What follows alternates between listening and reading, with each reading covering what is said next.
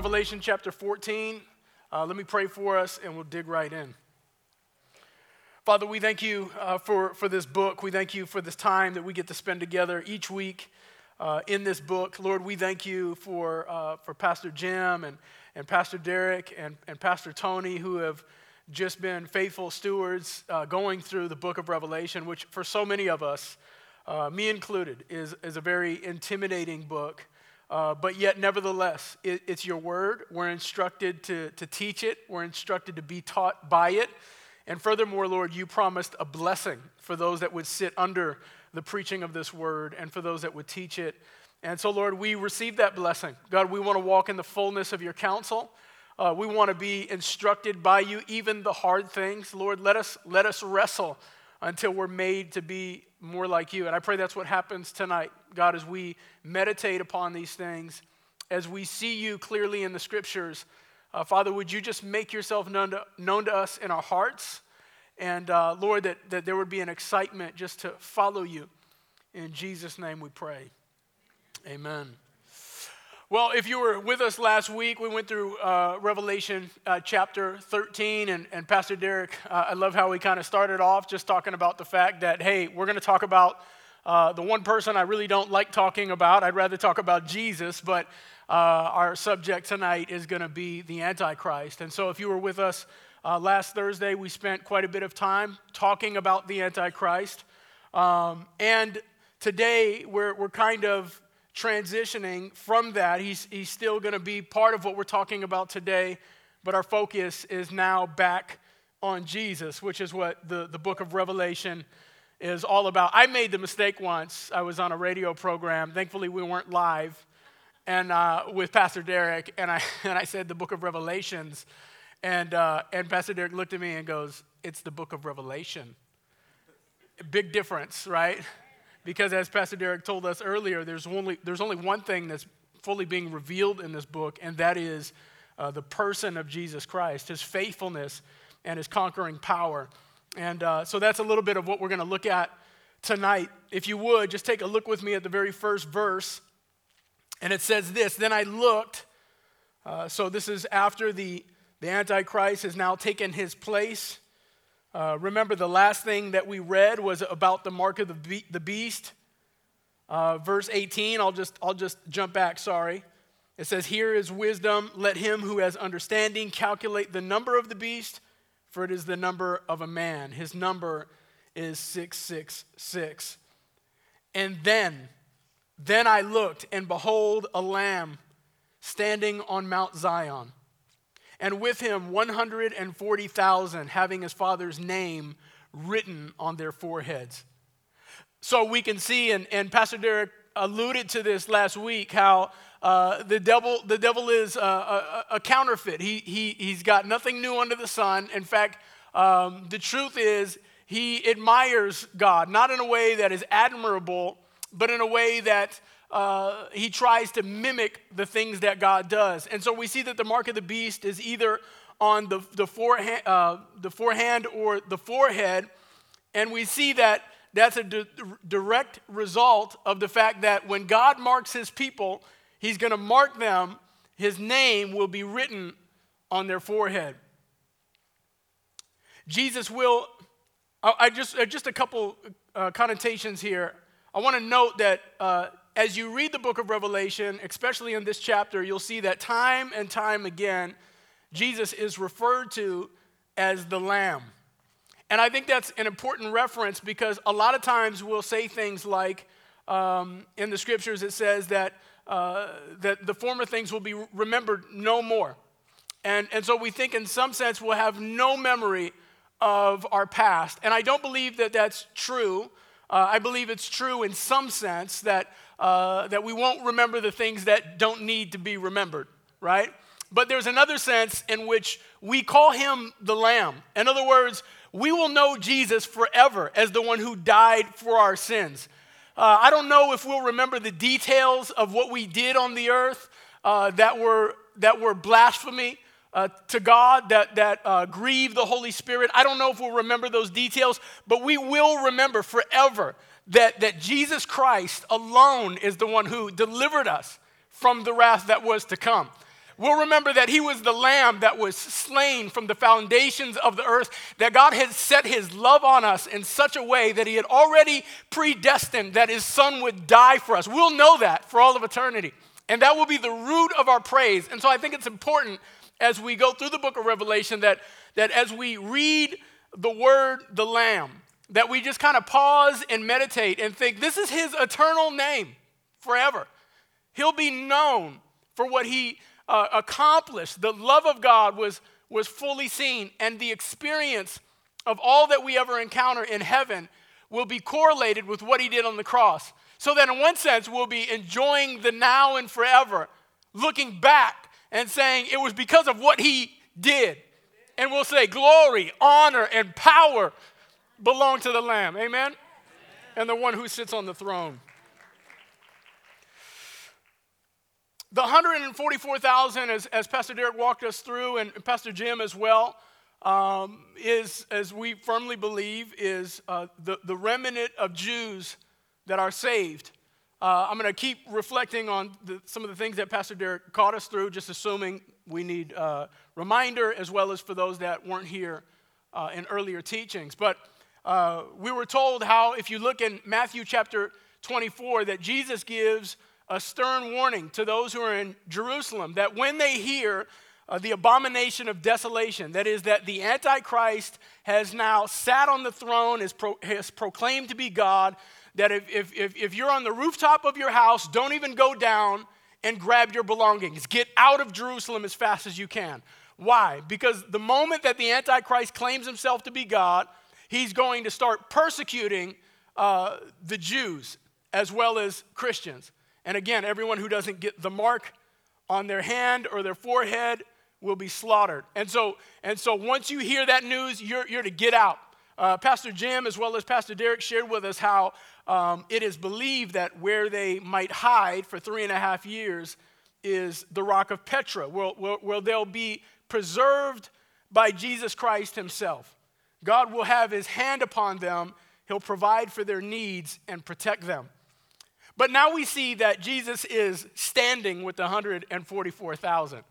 I'm not sure exactly the chronological order of these events. It's possible that now Jesus has led them out of what may be the rock of Petra, and now he brings them into the land of Jerusalem, the very place where the Antichrist had been sitting, the very place where all kind of abominations were taking place. In fact, if you were to go to Jerusalem like right now, you would actually, I was surprised when I went to see that I'm standing, as it were, on holy ground. This is, out of all the world, this is the epicenter of the world. This is the place where God has chosen to make his name known in all of the earth. And all that happens here is, if you will, God's reputation is on the line, right?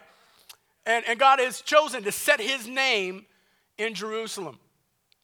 Now, the irony is that if you were to go to Jerusalem right now, that you wouldn't walk away with that thought unless you knew the scriptures.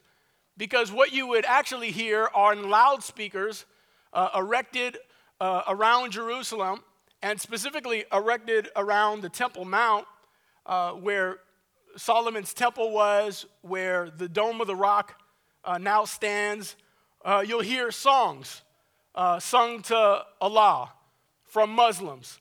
And so it's kind of like this irony that you're standing in God's land, and what you're hearing on loudspeakers, whether you believe in Allah or don't believe in Allah, the Muslim God, is you're forced to hear his worship.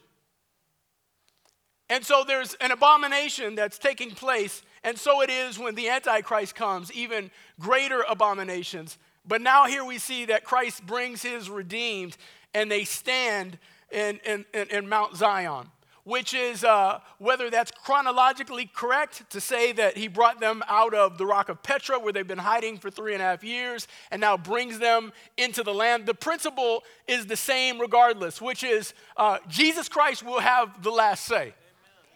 Amen? Amen? And his people will worship him in that land once again. And so that's just a principle I want to pull out of there, but just kind of moving on, I want to also make note of the fact that God has his name written on their foreheads. I think that symbolizes two things. Not to say that it is in itself a symbol, and maybe it's very literal that his name is literally written on their foreheads, but in any case, it tells us this, that they are not ashamed to call God their Father. And it also means this on the flip side, that God is not ashamed to call them his children. And we see that in the Gospels, don't we? Where Jesus says, if you will not be ashamed of me and my gospel, I will not be ashamed of you in front of my Father and his angels. And I just think it's a beautiful picture to think that God wants to be so intimate with his people that he would write his name. Now, somebody might listen to that and you might think, well, that's weird. And I would say, well, think about it like this. There's no greater name than the name of God. There's no greater name than the name of Jesus. That at that name, every tongue will confess and every knee will bow.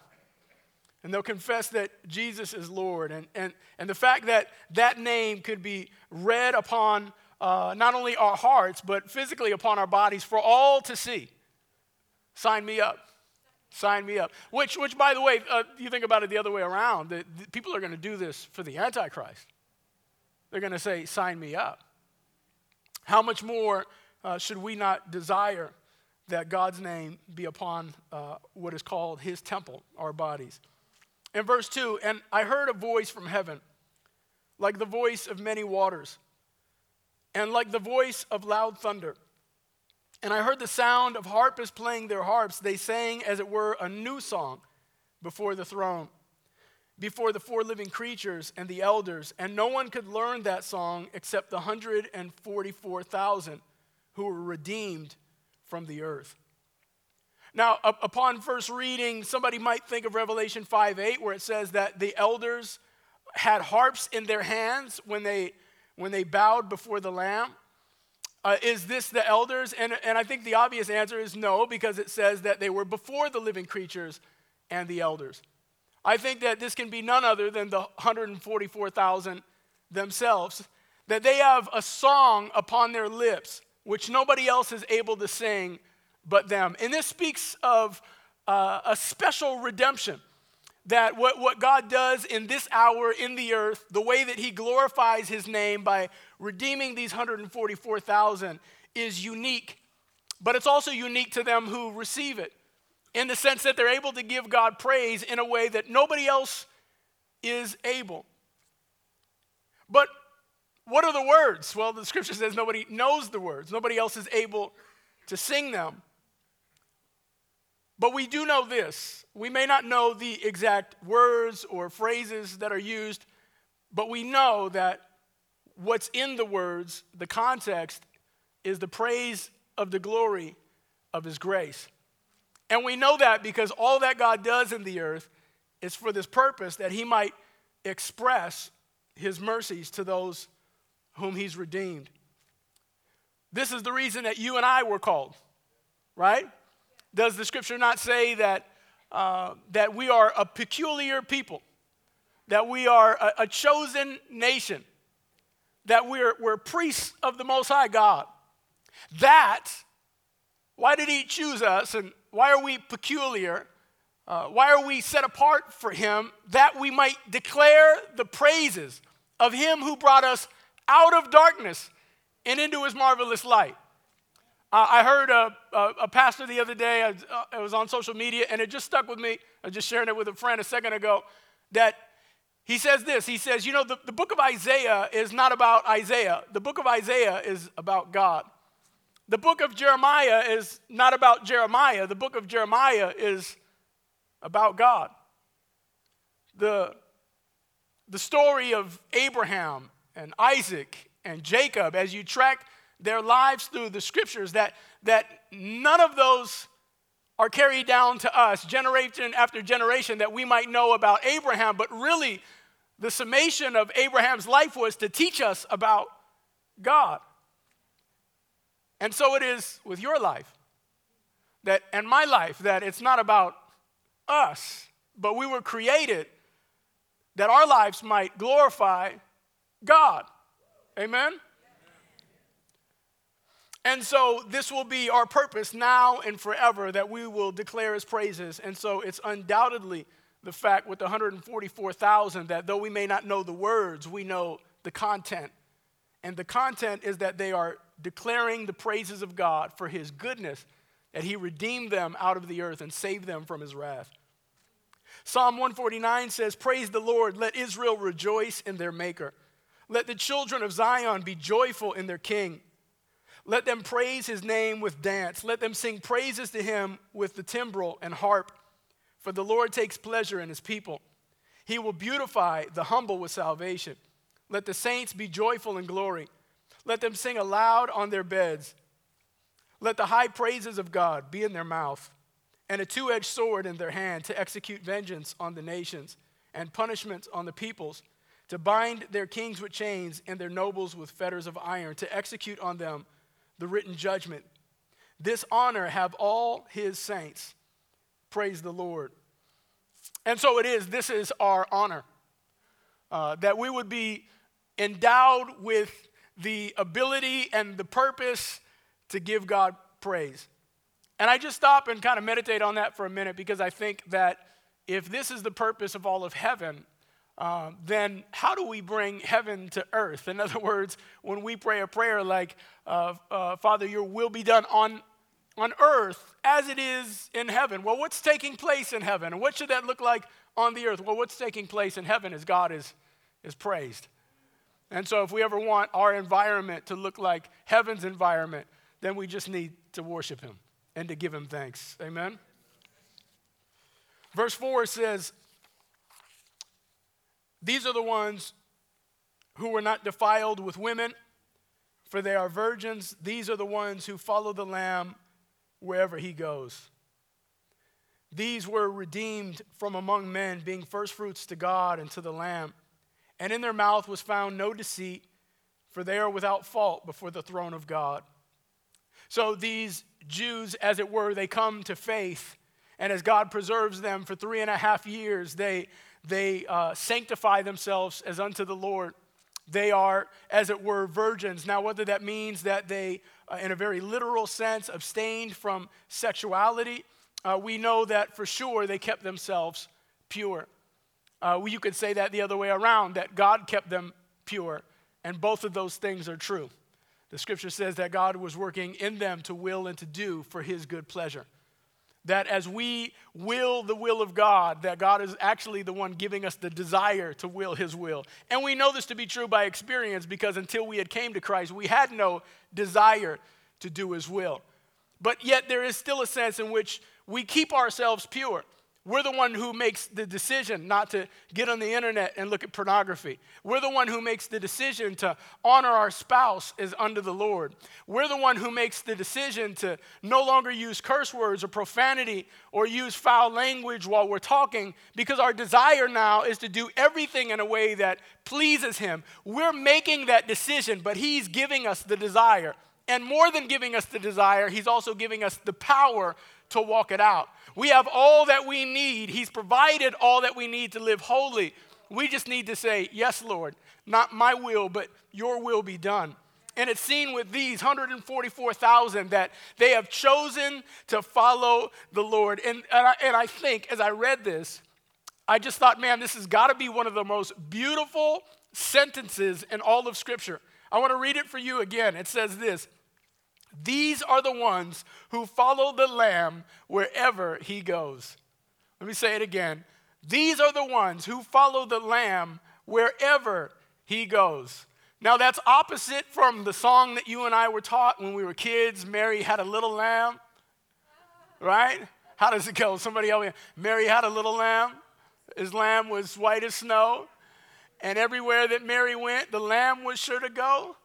But this says the exact opposite, that wherever, it wasn't wherever they went, the lamb went. It was wherever the lamb went, that they went.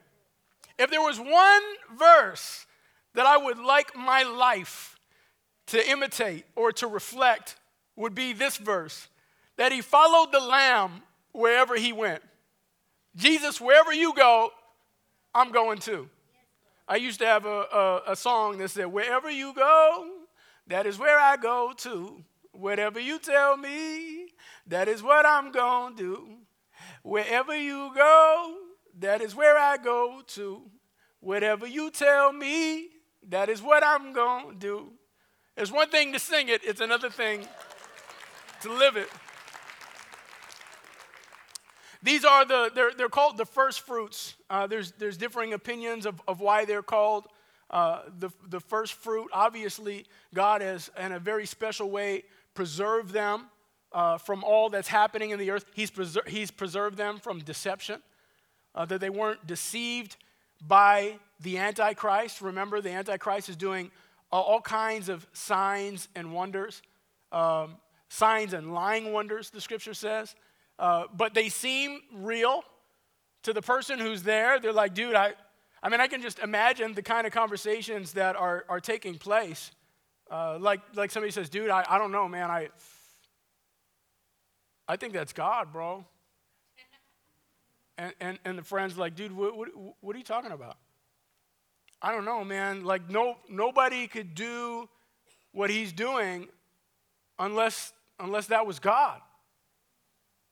So when he says, hey, you need to get the mark of the beast, people are rationalizing and saying, well, it only makes sense. If he's the creator of heaven and earth, it's nothing wrong for me to get the mark. But in reality, they're being deceived. And we'll talk about that more in a second. But we can see here that these are the first fruits of the earth in the sense that God has kept them in a special way. They're not deceived by the enemy. He's preserved them for 3.5 years. And wherever the Lamb goes, they go. I'm going to keep reading here, and this is the proclamation of the three angels that we're about to see here. In verse 6, it says, then I saw another angel flying in the midst of heaven. Pay attention to what you're about to read, because you'll never read this again elsewhere in the scriptures. It's a fascinating scripture. It's almost a little mind-boggling. I'll explain why for me in a second as an evangelist. Then I saw another angel flying in the midst of heaven, having the everlasting gospel. Somebody say everlasting. Somebody say everlasting gospel. This gospel which we preach is everlasting. Its implications are everlasting. The effects of those that receive this gospel is everlasting. The effects of those that deny this gospel is everlasting. The revelation, as I talked about a moment ago, the revelation upon which how we experience heaven, our gratitude for all that God has done, will be rooted, as I said a moment ago, in the gospel. We'll look back to what God, all of this I experienced because of what you did. We'll always have an eye to the gospel. You never outgrow the gospel. You grow into the gospel. Eternity is a constant revelation of the width, the depth, the height, the length, and the riches of glory of God's grace that is beheld in the gospel. Amen? It's the everlasting gospel, the scripture says. Then I saw another angel flying in the midst of heaven, having the everlasting gospel to preach to those who dwell in the earth, to every nation, tribe, tongue, and people, saying with a loud voice, fear God and give glory to him. For the hour of his judgment has come, and worship him who made heaven and earth, the sea, and springs of water.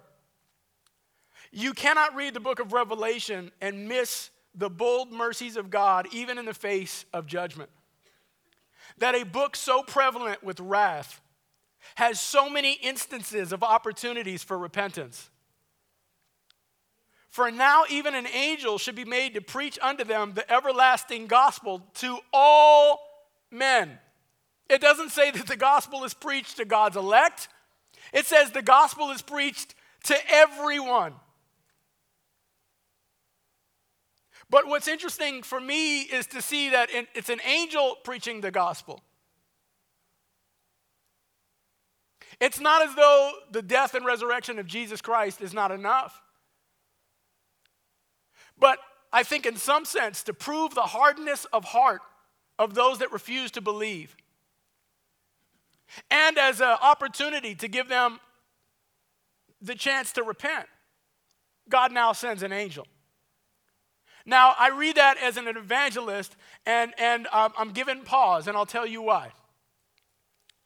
First of all, I think about those that might read this and misunderstand their call. They might read this and they might say, well, nobody's listening, so God will send an angel. And in some sense, that might give us the relief of the pressure that we feel to preach the gospel. And we say, well, I don't have to do it. God will send an angel. Didn't Paul say that even if an angel comes to you and preaches the gospel other than that which I preached, which of course would be Satan, but does it allude to the fact that angels preach the gospel? And I would answer that by saying, hang on, pause. You will not find one account in Scripture, aside from this, that an angel is responsible for preaching the gospel of God's grace on this side of the death and resurrection of Jesus Christ to anybody who becomes born again and filled with the Holy Spirit. Which means that this is a unique instance in history in which God sends an angel. But the proclamation to preach the gospel has been given to you and I and to you and I alone. I do believe, and maybe some of you guys have heard me say this before, I will say it 1,000 times, I don't care, because I think it's pertinent, it's important, that there are some who say, well, I heard this guy that God gave him a dream. And we think, oh, okay, well, if I don't preach the gospel, God will send that person a dream. And I will tell you, you will never find in the Scriptures, in the New Testament, one person who ever received a dream or a vision and got born again. What you will find is somebody who, in Cornelius, in Acts chapter 10, received a vision from the Lord. But the vision was to prepare him for the preaching of the gospel that would come to him. In other words, in order for him and his whole household to be saved, somebody, a human being, had to preach the gospel. Well, what about these people, these Muslims that we're hearing, well, you can't go into the Muslims' territory, so God is sending dreams and visions. Well, I would say if you're going to look at that from a scriptural perspective, we have no authority given to us in Scripture to think that that is the means by which God is saving anybody. We do maybe have an in-look to say, well, if God is indeed giving them dreams and visions, it's only for this purpose.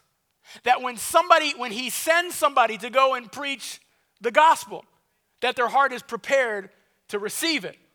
But I want to make it very clear. Everywhere we see in the Scriptures where somebody is born again and saved and Spirit-filled, it is through the lips of somebody, a human being, preaching the gospel, which means our responsibility is never negated. In fact, Romans chapter 10 tells us, how can they believe in the one that they have not heard? And the answer is rhetorical. They will not. They will not believe in the one that they have never heard. And then he says, how can they hear unless they get a dream or a vision?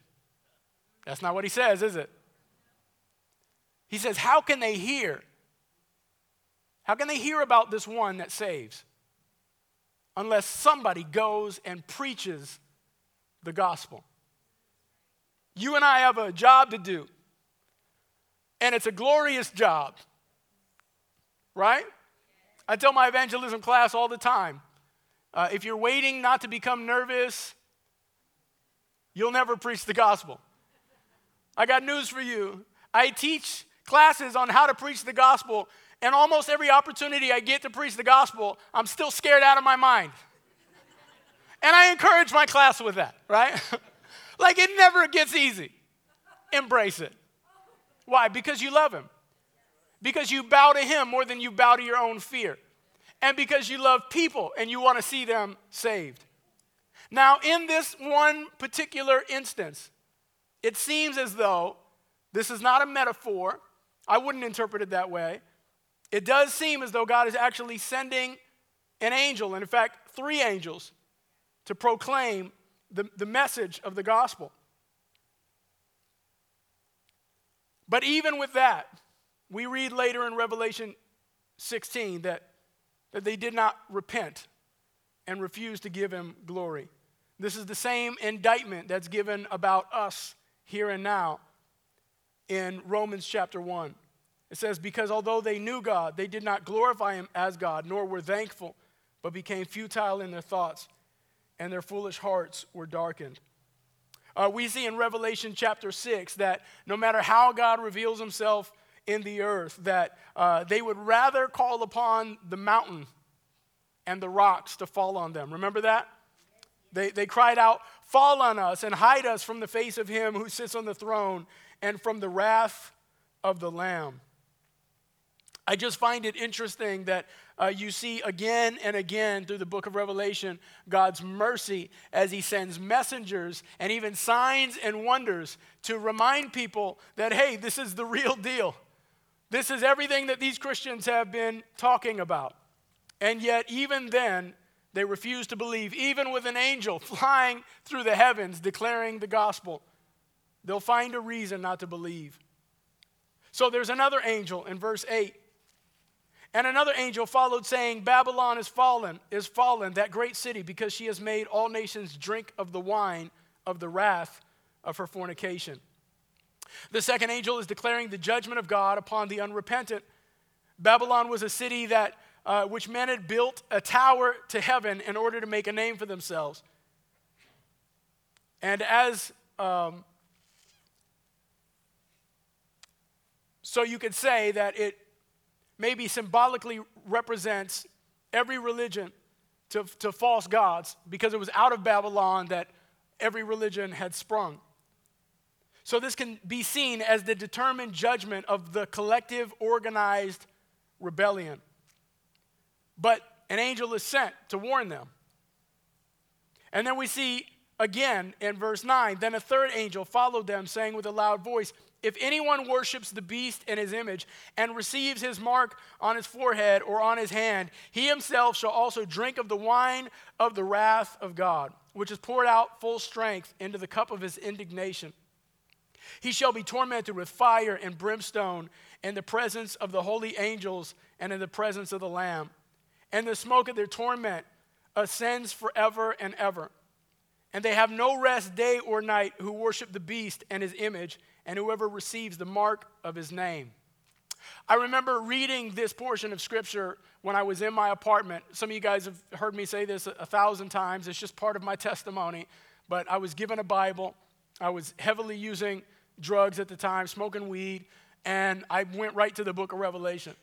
I remember reading this verse, and not because I was high, okay? I remember reading this verse, and all of a sudden, I was scared to death. Fear entered into my heart like never before. I remember reading that the smoke of their torment ascends forever and ever, and that they have no rest day or night. And for the first time, I thought to myself, what if hell is real? And I thought, if hell is real, I don't want to go.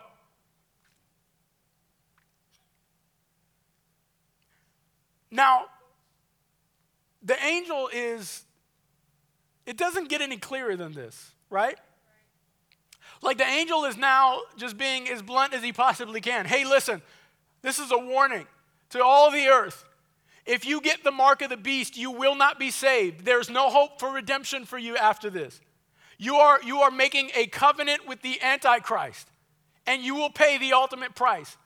It will be your final act of rebellion against God Almighty.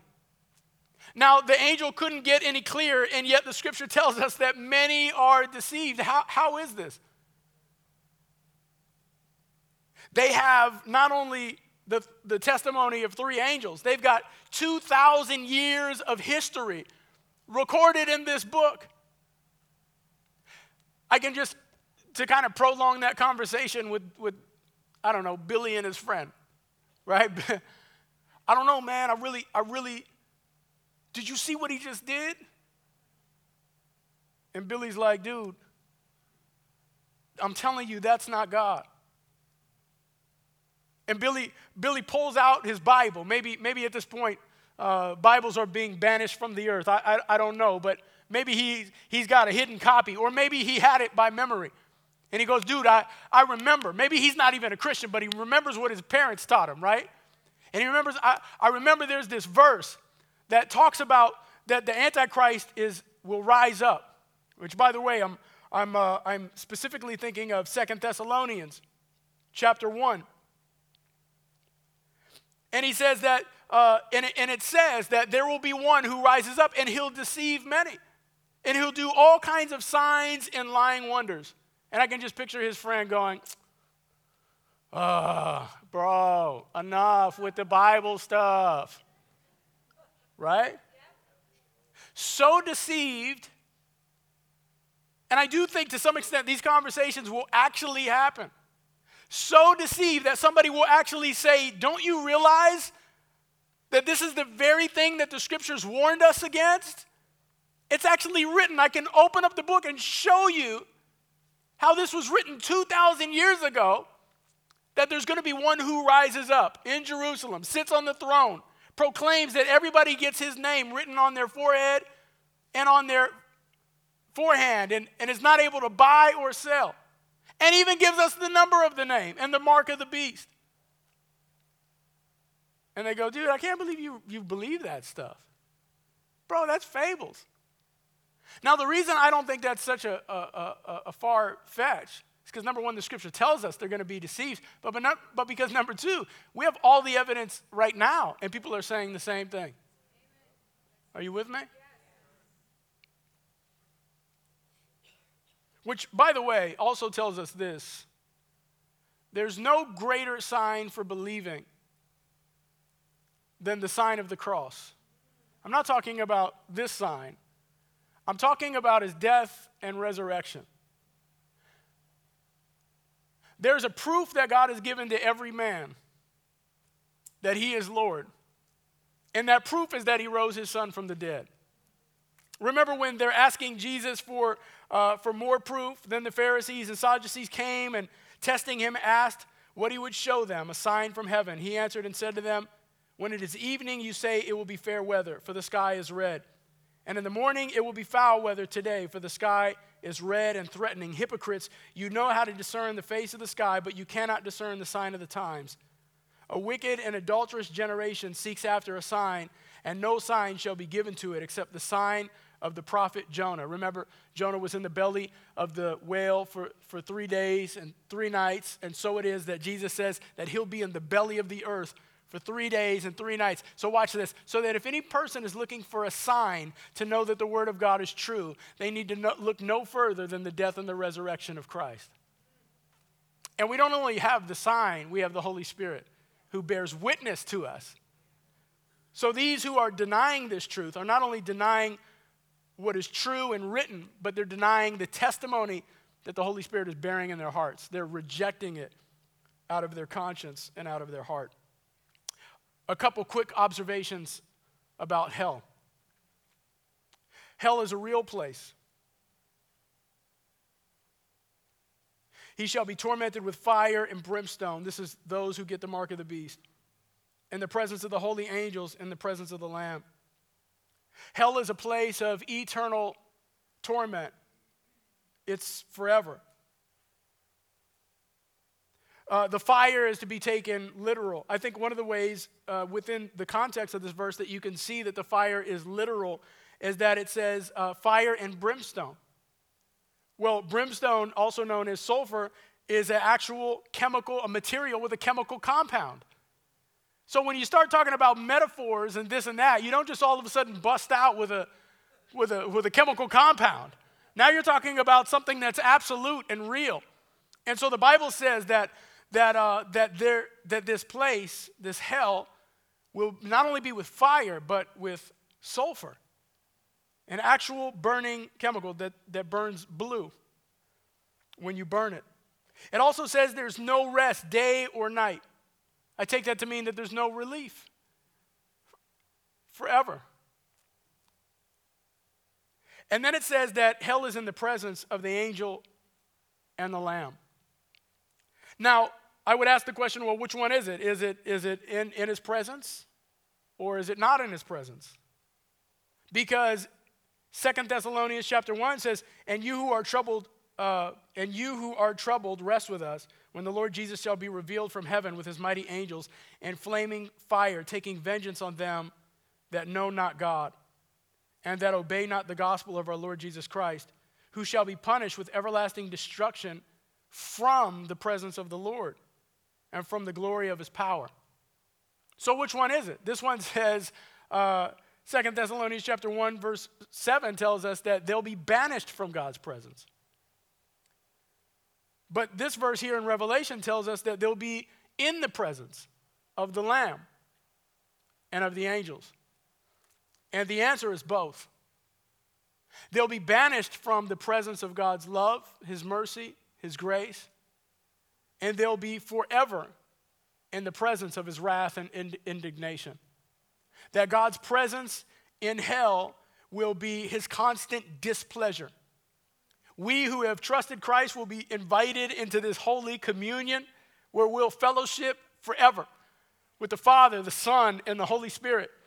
And that the love that the Father has for the Son and the love that the Son has for the Father, the Scripture says on that day we will know that we are in Christ as Christ is in the Father, and that the love that God has poured out on his Son is now love that's being poured out on us because we're in Christ. And that'll be our portion forever. But then there will be those who will be excommunicated from his presence. And they will forever feel the wrath and indignation, not only that they're cast out of his presence, but they're forever in the presence of his displeasure. Such a horrible, horrible thought.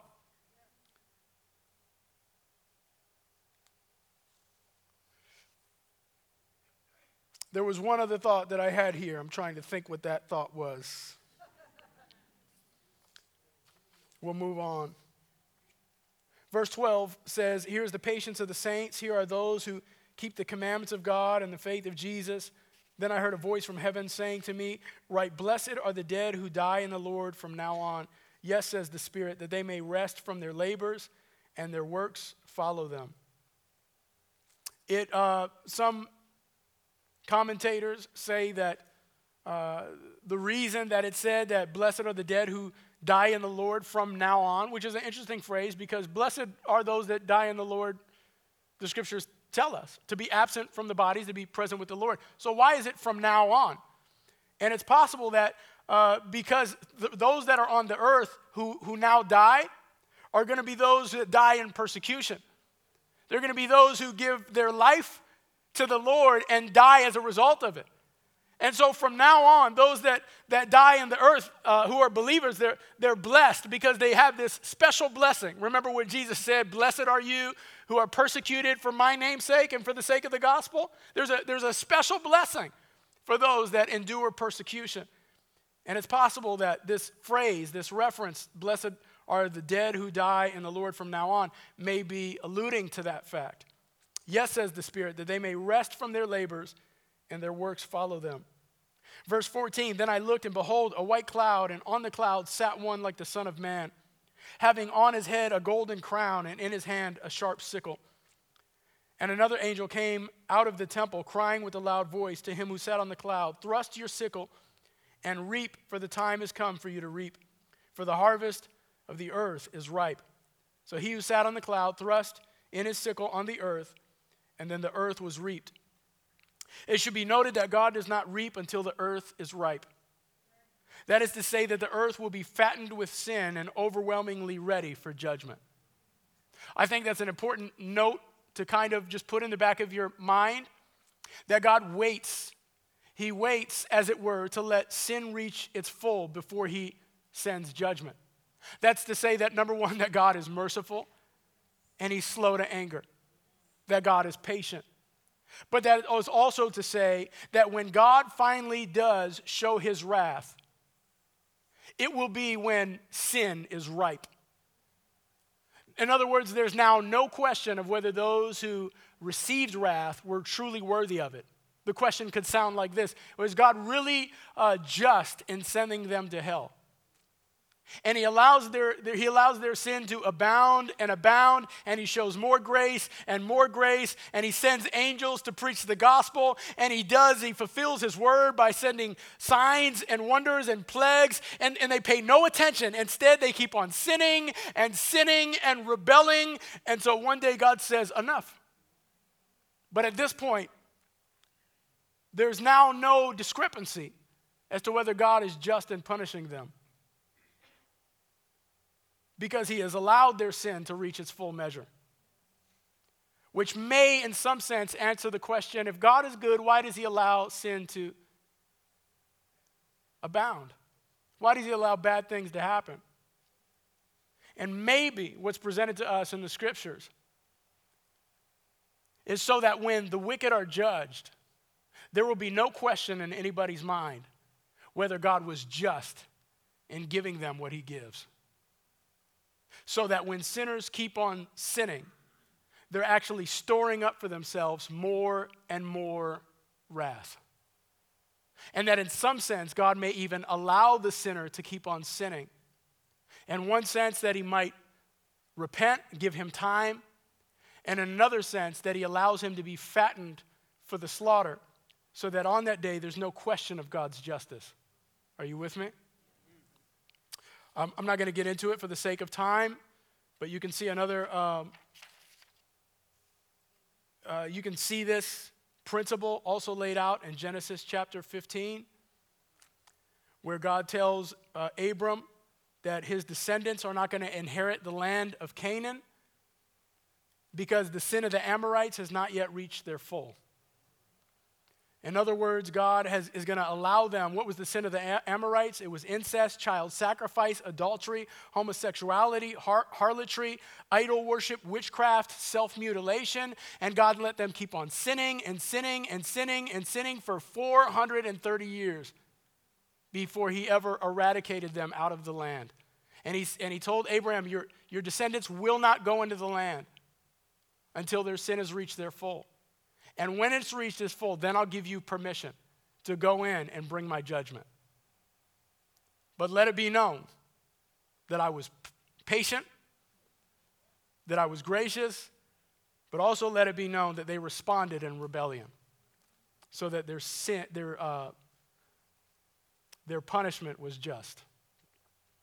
Verse 17, then another angel came out of the temple which is in heaven, he also having a sharp sickle, and another angel came out of the altar who had the power over fire, and he cried with a loud cry to him who had the sharp sickle, saying, thrust your sharp sickle and gather the clusters of the vine of the earth, for her grapes are fully ripe. So the angel thrust his sickle into the earth and gathered the vine of the earth and threw it into the great winepress of the wrath of God. And the winepress was trampled outside the city, and blood came out of the winepress up to the horses' bridles for 1,600 furlongs. That's estimated to be about approximately 200 miles. You can picture, as it were, a lake of blood spanning for 200 miles. Many believe that this is a reference to the War of Armageddon, which can be seen in Revelation chapter 16. For the sake of time, I'm going to end there, and I just want to pull out 3 takeaways. As we read through Revelation chapter 14, there's 3 prominent thoughts that come to my mind. Number 1, God is faithful to preserve everyone who calls upon his name. I don't know where you're at tonight. I don't know what you've been through. I don't know what your excuse may be. Excuses such as, I'm not ready to give my life to the Lord yet because I'm afraid I'm going to fail him. And the truth is, you will fail him. And that's why you call upon his name. Because he's the one that can power and strengthen you to do what you normally would not be able to do without his help. God, I will fail you, and that's why I need your help. Help me not to fail you. I will do it. But with God, all things are possible. God is faithful to preserve you. And he's faithful to preserve everyone who calls upon his name. The second thing is that in God's wrath, the justice of God will not be in question, for everyone will reveal how wickedly stubborn and sinful their heart truly is. So as we read this chapter, we see that God's justice is on full display. And yet at the same time, we see that the sinfulness of man is on full display. And so we say, well, God is just in giving man what he deserves. And God would be just if he gave us what we deserve. But thank God that he's a God of mercy. And I want to go back to point one, that everyone who calls upon the name of the Lord shall be saved.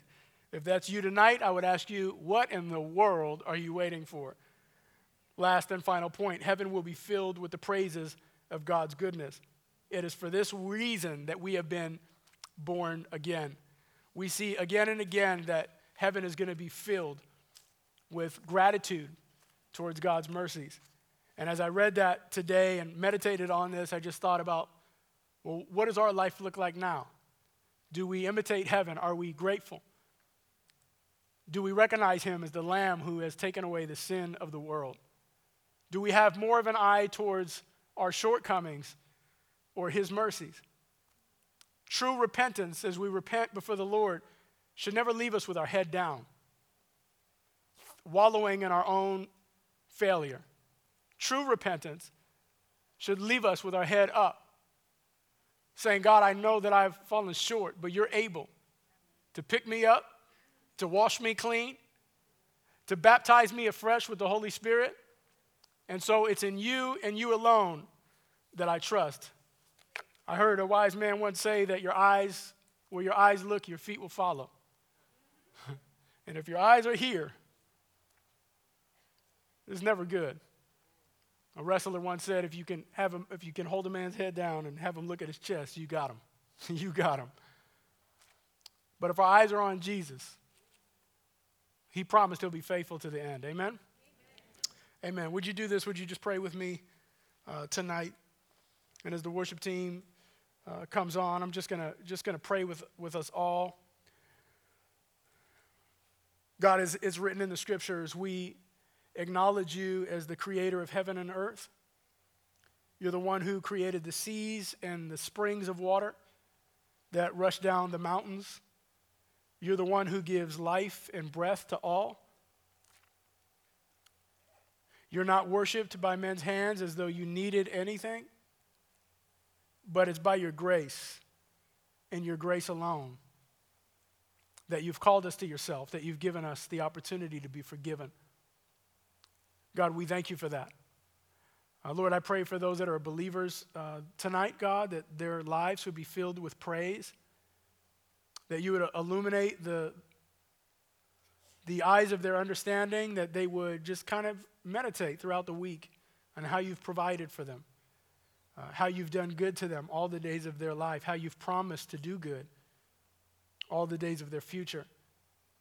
And God, that as we think upon these things, we would give you the glory and honor that you deserve. But I also pray for those that don't know you. God, your word says that the wrath of God, as it were, abides over them even now. Lord, that judgment is looming.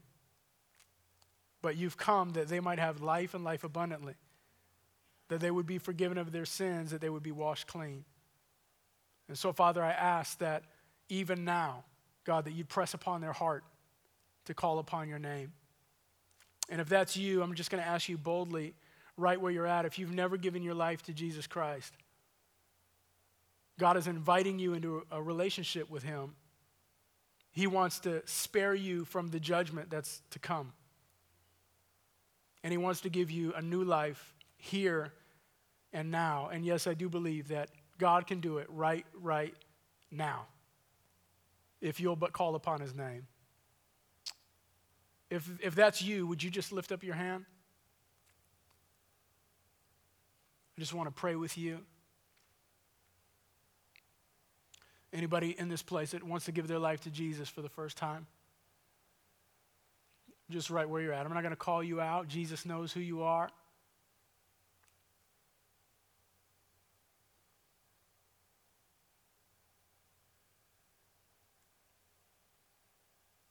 Father, we pray that your word would not come back void.